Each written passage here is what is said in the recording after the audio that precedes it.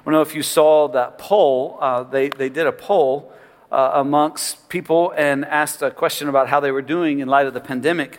And it was fascinating to see that the people who gathered for worship every week have done well. As a matter of fact, they say that they actually have grown in hope in 2020. And the reason for that is because those of us who believe in Christ Jesus, who've been filled with the Spirit of God to the glory of the Father's name, we can thrive anywhere. And what we're going to learn in 2021 is how to thrive. We're going to talk about what it means to be thriving in Christ. The world we're going to enter into in 2021 is different.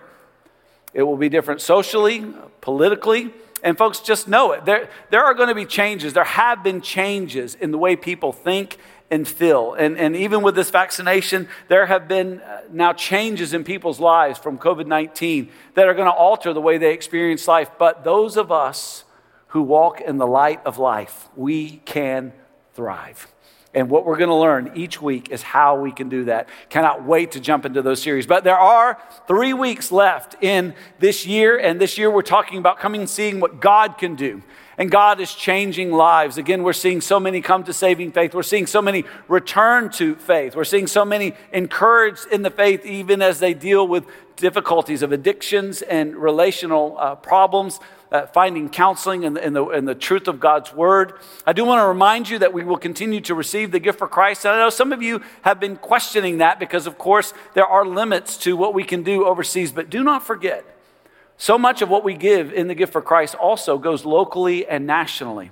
And although there will be 7 other languages other than English preached in this building today on this campus, there are 47 other known languages in our city within 5 miles of my voice right now that need the gospel to go to them. And we believe we have an insight into how we might be able to do that this year. And we'll be sharing more of that with you in the beginning of this year. But again, the gift for Christ funds so much of that very important work that is expensive and must be done. What we're learning right now, this last series of this year, is to see the light, because the light has come. And the coming of the light of God has transformed everything. And, you know, in years past, I would typically say to you, now look, don't get distracted with all the lights and all the family traditions and that sort of thing. What I say to you this year is, don't get distracted with the lack of family traditions. Talking to some folks today that, like us, have had to alter their plans and are not going to see family that they would usually see. And we were talking about this ridiculous headline that I saw last week, that supposedly there was going to be a politician who was going to cancel Christmas. Just heads up, Jesus Christ has come. You can't cancel that. All right? Praise God. You can't cancel Christmas because Christ has already come. Now, the way we celebrate him, maybe it's going to be different this year, but it doesn't change the fact that we celebrate him. And he's just as good as he's ever been. And what we're going to learn today is that the Christ who has come, who is the light of the world, he is victorious. He is victorious over darkness. He is the victor. And you know what the greatest victories are in the world? You know, the victories that have made the most money in movies are the ones that depict a victory that came out of the sureness of a defeat. I mean, take the movie Star Wars. Who doesn't like Star Wars? And if you haven't seen it, you might think about it. It's good. It's not God, but it's good. You know, here it is. They're down to the last minute. The Death Star's about to kill everybody. And Luke Skywalker's going, and Darth Vader's going to take him out. And Han Solo shows up, takes him out. Victory. And who can forget? Rocky. Took out Apollo Creed. Took out Clubber Lang. Yeah. Took out that Russian, whatever his name was. Tommy the Machine Gun. Because he would hear this voice, Rock, get up, right? Been knocked out silly so many times. Obviously, in modern day boxing, he would have been taken out and taken home, but not Rocky. He hears the voice, get up, Rock. And he gets up and wins. And don't get me crying, but Rudy, remember, he was going to quit, and his mentor tells him, you're 5 foot nothing. 100 and nothing. Now get back out there and almost kill yourself to play one play. And he did. And he gets a tackle in the Georgia Tech game and they carry him off. And there was victory. It looked like it was all over. Well, the greatest victory that has ever been won has been won by Jesus Christ. Because it was looking bad. I mean, let's face it. As we talked about last week, darkness now rules this planet. And we live in a broken, fallen world. And every single one of us are born with an inclination to desire darkness. We have a sin nature. So not only is the world dark, but we have a desire to be in that darkness. And it seemed that those who were responsible to bring the Messiah into the world didn't have a chance because they were overrun with the Romans. And yet, just as the prophet said in Isaiah 9, as we looked at last week, Jesus came.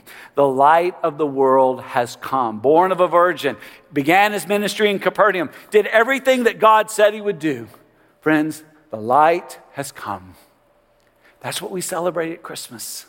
We celebrate the fact that God kept his promise.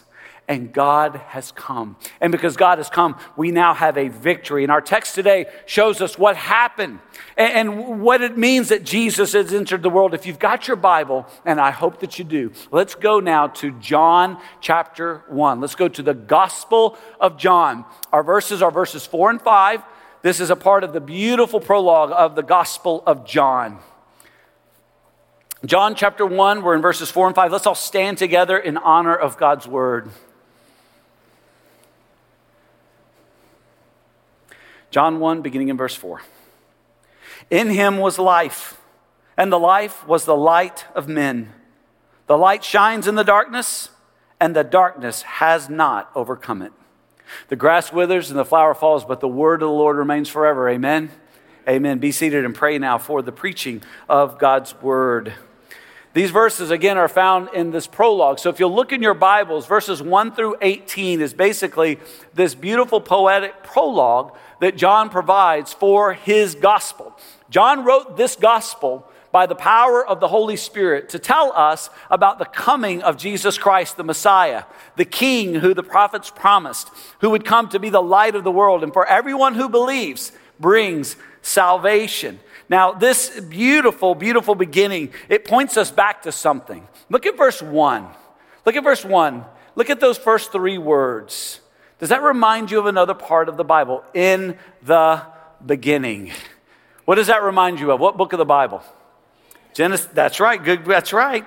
In the beginning, what God created the heavens and the earth. And so what we have here, what John is doing, he's saying there's a new section of Scripture that has begun. Because we know, right? We know the Bible is not a collection of stories or sayings. The Bible is a single story that is in how many parts? 4. What are those parts? Let's say it out loud together. They are creation. And so what we see in John 1, in the beginning, the announcement, a new section has begun. The rescue is on. It's happening. This is the beginning of something new, something wonderful. Now look what it says. Again, I'm not preaching from this just to get context of this light that has come. In the beginning was the Word, and the Word was with God, and the Word was God. He was in the beginning with God. Now I want you to notice that the word is capitalized. That is the Greek word logos. Now, I could take an entire day and take apart this word academically because, again, the Greeks love this word and it has so much power and meaning. Let me just say this. The word logos, the best way in my mind I hold to it is to understand it is ultimate truth. It is ultimate reality. God is ultimate truth. He is ultimate reality. And He is God. God, ultimate truth, ultimate reality, has entered the world. Now note, He was with God. And He was and is God. God has always existed. Before there was time and matter and space, God has always existed, completely satisfied within Himself. He is one God in three persons: Father, Son, and Spirit. And as Father, Son, and Spirit, he's always been loved. He's always been happy. He's always been fully satisfied. God needs nothing and no one. God does not need us. He already is full of love. He is completely self-sufficient. We are not. We are not self-sufficient. As a matter of fact, if we spend too much time alone, we'll lose our sense of humanity. God made us for something beyond ourselves. We need not only other people, but we need God himself. We need our Creator. While our Creator does not need us because he's completely satisfied in and of himself, he is love in himself. We need his love. We need his life. And without it, we are always lacking. This God has entered the world. And look what it says in verse 3. And all things were made through him, and without him was not anything made that was made. And it was spoken. God spoke. He spoke time, he spoke space, and he spoke matter into existence. Again, think back to Genesis 1. Where do we get time? In the beginning, God created time. Where did we get space? God created the heavens. Where did we get matter? God created the earth.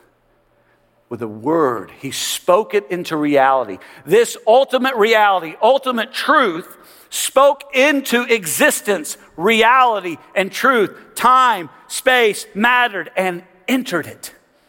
God himself, having spoken it, sustained it, then entered into it. The light of the world has come. And that's what this prologue is telling us. It's telling us a miracle has happened. The rescue is taking place. God himself, who made all things, has entered into his own creation to bring a victory.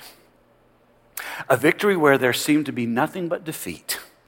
This victory changes everything. This light has come and has done something and is doing something victorious. And that's what our text reveals to us today. So there's four things I want to encourage you to take note about this light. And the first is this: the light is a person to know. The light is a person to know. The light is not an ideology. The light is not an idea. It's not an institution. It's not a philosophy. The light is a person to know. Look in verse 4. In him, a personal pronoun. Him, a male person. And we talked about how important that is last week according to the promise of the prophets, that a man would come and crush the head of Satan. In him was life. To know Jesus is to know life. Now, I want you to know, everybody in this room has one of two kinds of life. And I want you to really think about what kind of life you have. There are two kinds of life. There's a dying life and there's eternal life. And you are living in one of those kinds of lives. And you have one of those kinds of life. Now, dying life. What is dying life? Well, dying life is filled with dying hope. Doesn't mean you don't have hope. It means that your hope is based on a created thing that will in time be destroyed or dissipated. So again, if your hope is in another human being, if your hope is in something you can earn or own or have, it's a dying hope. Doesn't mean you don't have hope. It just means it's dying. It means you have a dying love. You know, we say traditionally with our marriage vows, until death parts us. Well, that love, if you have a dying life, you have a dying love that dies with the one and the things you love that are going to die. Dying life is filled with dying hope, dying love, dying peace. It's a peace that won't last. And it's a dying reality. This world as we know it is passing away. When he comes, he's going to make all things new. There will be a new heaven and a new earth. And only those who enter into this new reality, this eternal reality with eternal life, can enjoy it. Everyone else will experience ongoing eternal death because you have a dying life, but that's not the life God wants for you. No, the life that God has and will give is eternal life. What is eternal life filled with? Well, it's filled with eternal hope. It's a hope that never ends and grows stronger forever and ever. It's a dying love. It's a love that never ends. For those of us who die in Christ, we enter into eternal love. And all those who have died in Christ, we will be with them in love forever. It is an eternal peace. We have this eternal life that gives eternal hope, eternal love, eternal peace. It's a peace that never ends. It's a peace that grows stronger forever and ever, and it's an eternal reality. It's a blessed state of being that we enjoy forever and ever. It is a way of life that gives us hope because, again, we know that the best is yet to come. And we gain this eternal life by grace, through faith, in Christ alone. When we repent of sin and the brokenness that it causes, we are saved. Romans 10, verse 9. Because if you confess with your mouth that Jesus is Lord and believe in your heart that God raised him from the dead, you will be saved. For with the heart one believes and is justified, and with the mouth one confesses and is saved. For the scripture says, everyone, not just the smart people. No. I wouldn't be in then. Everyone who believes in him will not be put to shame. Salvation provides for us a new life. And this life is very circular. It's very important to understand what this life in Christ looks like. Again, the 3 circles that we use around here is very helpful to us. This not only explains salvation, it explains the life of a saved person. Because those of us who are in Christ, here's what we know. God's design is not the world we live in right now. We live in a broken world. Why? Because we sinned. Our sin created brokenness. But when we repent and believe the gospel, the good news of what God has done in Christ Jesus, we are able to pursue and recover God's design. And that's the life of a Christian, is that we are constantly pursuing and recovering God's design. And the more we do that, the more we realize that sin is still at work in our flesh. And there's still brokenness to overcome. And so what do? We repent and believe the gospel, not for salvation, but for sanctification, to become more like Jesus so that we can pursue and recover God's design. And the more we grow in grace, the more we understand God's design and live in obedience to his word, the more we hate sin, the more we want to be done with brokenness. So we repent and believe the gospel so that we can pursue. And this is a lifelong existence, constantly becoming more and more of what God died for us to be, what we were created to be, what we were designed to be. And then, of course, in death, we enter into life. I say this all the time, and I think it's very important to remember. For those of us who have repented and believed the gospel, this world is as bad as it gets. For those of you who you're living in death, you have a dying life, I'm sorry to tell you this world is as good as it gets for you. All this sickness, all this pain, all this darkness, this is as good as it gets for you. But for those of us who believe in Jesus Christ, this is as bad as it gets.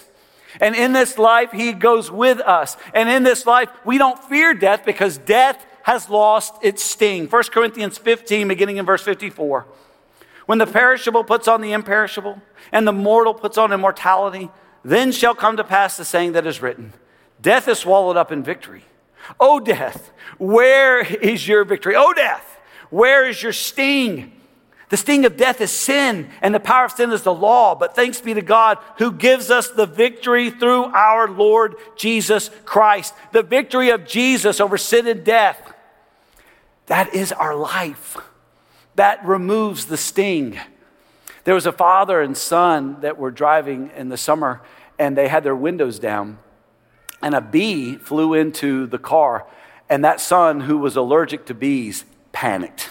He began to scream and cry and was absolutely terrified, and for good reason, until his dad reached out and caught the bee, and he held it.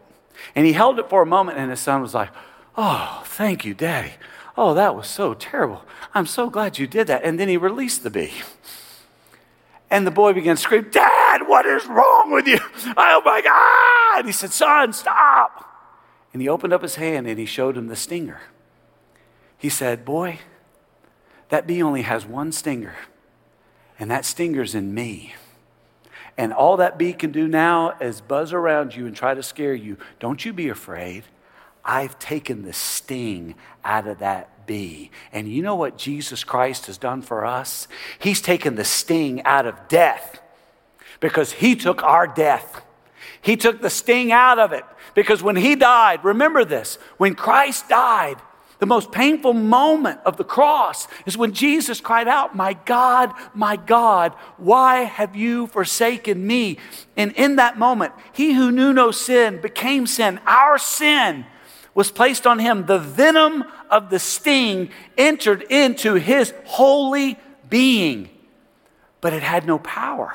Because he wasn't allergic to it. It didn't have the power to cause him the pain that it would cause us. Instead, because he is God, he took all that sin to hell. He descended into hell. And he brought victory 3 days later when he was raised. And so now when we die who believe, death has lost its sting because that sting has entered into Christ Jesus. And by faith, we have received the benefit of his love and grace. Our sin died with Jesus. Our new life was raised with him. And now all who repent and believe in him, in this person, look, what does the text say? Look with me. In him was what? Oh, you're not looking. In him was what? We're a Baptist church. Don't be speaking in tongues. What? In him was what? Life. Not death. It is life, eternal life, not dying life. Life eternal in him who came, who took the sting. Let me ask you, has that sting been removed from your life? Have you trusted in what Christ accomplished on that cross? What I'm not asking you is, do you believe in God? The devil believes in God. I'm not asking you if you believe intellectually in the idea of Jesus. The devil believes in the idea and the fact of Jesus. Have you repented of your sin and believed in Christ? Can you remember a day or maybe a season when you asked Jesus to forgive you, to enter into your life and for his light to shine through you forever? If so, then you have eternal life. If not, you have dying life. And everything you hope for, and everything that gives you peace, and everything that you hold to will be taken. And this world is as good as it gets. Friend, that is no way to live. It's certainly no way to die. While I'm talking here in just a minute, why don't you do this? Why don't you, in the quietness of your heart, God knows your heart, just tell him, God, I've sinned. Please forgive me.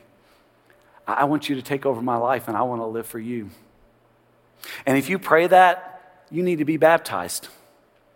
Baptism is crucial. It's very important. We're commanded to do it. It doesn't make us a Christian. I wear a wedding band on my finger. This wedding band does not make me married. It announces that I'm married. And I wear this because you know people are all over me. Ain't nothing like a chubby bald preacher to get somebody stirred up. So I keep this wedding band to let everybody know I am off the market. So why are we baptized? Because it announces to everyone, hey, I belong to Jesus. I belong to Jesus. Matthew 28:19, what did Jesus say? Go and make disciples of all nations, baptizing them in the name of the Father and the Son and the Holy Spirit, and then teaching them to obey everything I've commanded you. Remember, I'm with you always to the very end of the age. What's the process here? First, you become a disciple of Jesus. How? You repent and believe the gospel. You confess with your mouth that Jesus is the Lord. You believe in your heart that God raised him from the dead, and you are saved. Having been saved, you're baptized. What does baptism do? It announces who you are. You've been buried with Christ in baptism. Your old life is dead. You've been washed. You're raised to walk in a new life in him. If you have not been baptized, you are not living in obedience to God. We are to believe. We are to be baptized. And then we are to obey all that God commands us in his word. We're to be taught that. And it's in learning the word of God as baptized believers that we're able to understand the purpose of God. And that's the second thing I want you to hold on to and write down. The light is the purpose of life. Without Jesus, you don't have the purpose of life. You have life, it's a dying life, and there's not the divine purpose for which you were created. Look at the verse. And the life was the light of men. God made us for himself, and we will never be happy until we have God in our life. Remember, God doesn't need us. God is self-sufficient. We are insufficient in and of ourselves. We can't be alone for very long without losing it. And we need more than other broken, sinful human beings. We need God. I love the way St. Augustine said it, because God has made us for himself. Our hearts are restless until they rest in him. I remember fighting God because I didn't want to be a pastor. And I cannot tell you the peace of God that came into my life when I was willing to surrender all that I am and basically said, all right, God, you're in charge. I'll be whatever you want me to be. It's very important to understand something. You can never know your specific purpose in life until you're walking in God's general purpose of life. I say it this way. We can never fulfill our specific purpose in life until we are pursuing our general purpose of life in the life. The purpose of life in the light is a particular way of life. Jesus said it like this in Matthew 7. Enter by the narrow gate. For the gate is wide and the way is easy that leads to destruction. It's easy to go to hell. It's easy to live a dying life. And those who enter by it are many. For the gate is narrow and the way is hard that leads to life. And those who find it are few. This is the way of Christ. It is a narrow way. If you've repented and believed the gospel and you've obeyed him in baptism, it is now your responsibility to obey his word and remain on the narrow path. Is the rest of the world going to agree with that narrow path? No. Will the world mock you for that narrow path? Yes. Will they tell you that you're on the wrong side of history? Yes. Stay on the path. Now let me warn some of you. Some of you are off the path. Some of you are off the path because you've never repented and believed the gospel. You've not been baptized. Some of you are off the path because you're not honoring Christ with your life and obeying his law of love. And you're doing your own thing. And that's what I want you to understand. You're doing your own thing, not God's thing. And your thing is not God's purpose. God's thing is God's purpose. And you can never do and fulfill your purpose for which you were made by God until you're walking in the narrow way of Christ. And it is there that you experience the purpose of God. And those who have the purpose of God are able to help others who gain it. Third thing to note is this: the light is a signal of hope. It's a signal. It calls out. The light shines in the darkness. Darkness and light are always in competition. Physically, morally, spiritually. There's always a battle that is taking place. And this light, I want you to notice how it shines. This light shines in the darkness. All the commentators I read, they made such a big deal about this. This verb, to get it's going to get a little bit of my nerdness out here. It's a present active indicative verb. And what that means is it not only happens, but it continues to happen. It is a continuous action that never stops. The light shines. It is shining. It will forever shine. That means that by God's power, God's light will always shine through his people. 2 Corinthians 4, beginning in verse 5. For what we proclaim is not ourselves, but Jesus Christ is Lord.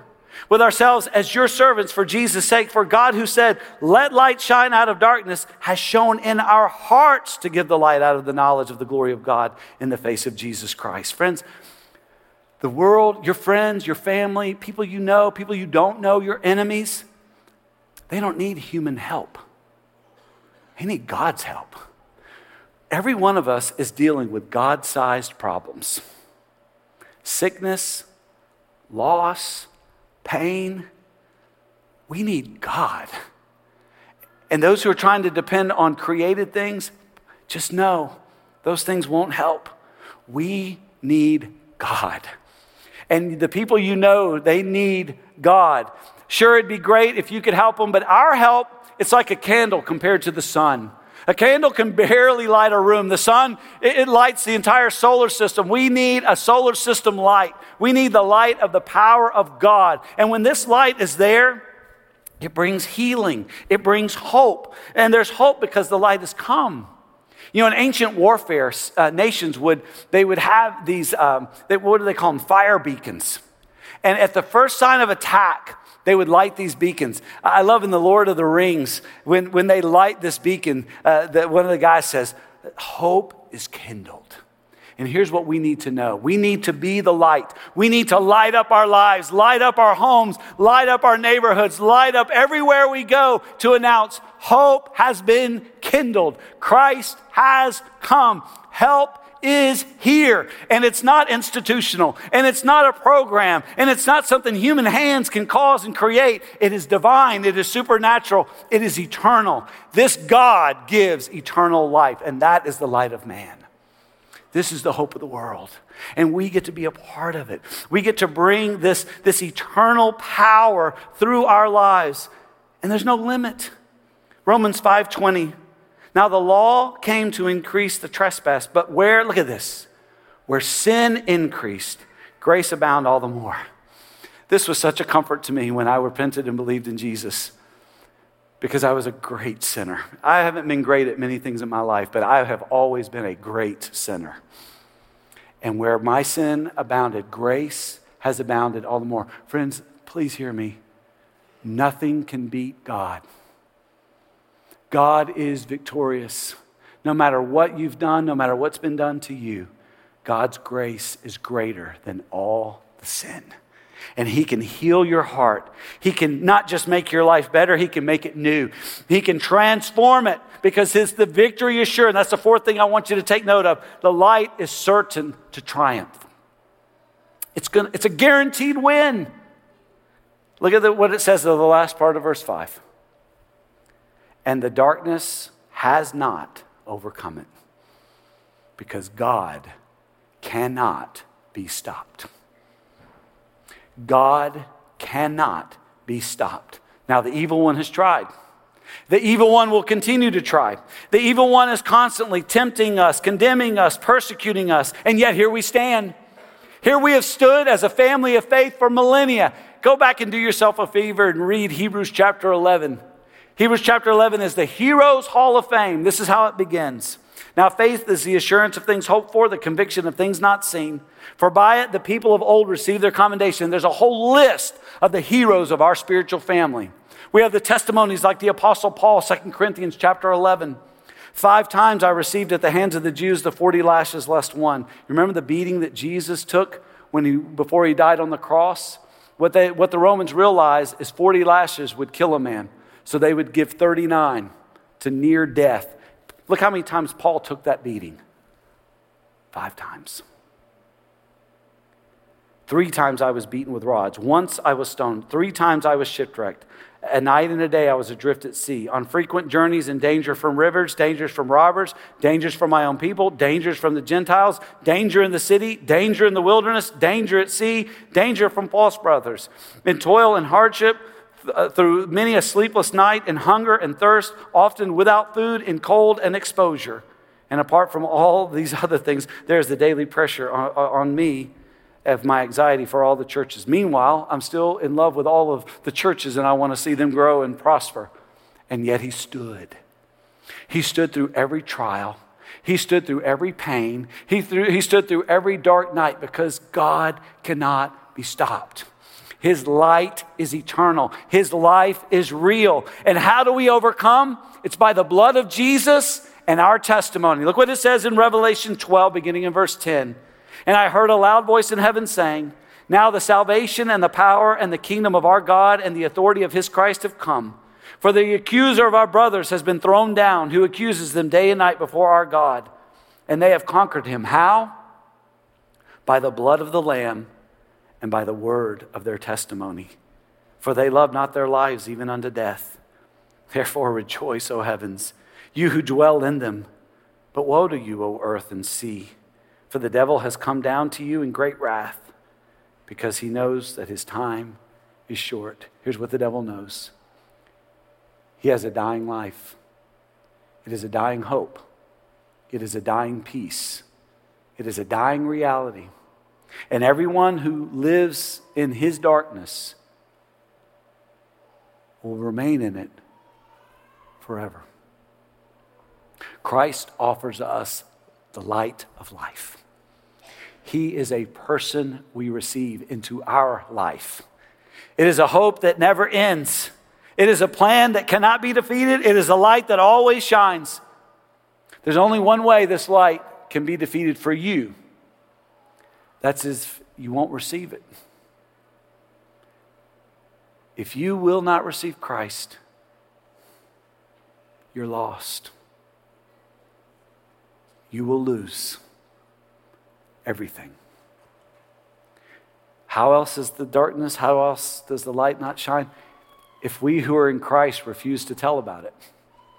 If we hide it at school, if we hide it at work, if we don't let our homes and our neighbors and every generation be impacted by the hope of Jesus in our life. Friends, that only happens on the narrow way. It doesn't happen with perfect people. It happens with saved people who are learning to trust and love the Lord. Is that you? Have you trusted him? Are you trusting him? Let's pray. Father God, I can't help but know in this room right now, there are some who are experiencing dying life and they have no hope. But I pray, God, that you would, by your grace, enable them to believe, to repent and believe and be saved. And I pray that they would be baptized. And I pray that they would walk in obedience to your word. God, I pray for your children, those who are children of the light. God, forgive us because we toy about in the darkness and we don't tell of what you've done. God, give us a faith that is so real that it permeates our conversations. It causes us to pray. It empowers us to love. For your glory and your honor, revive us, God.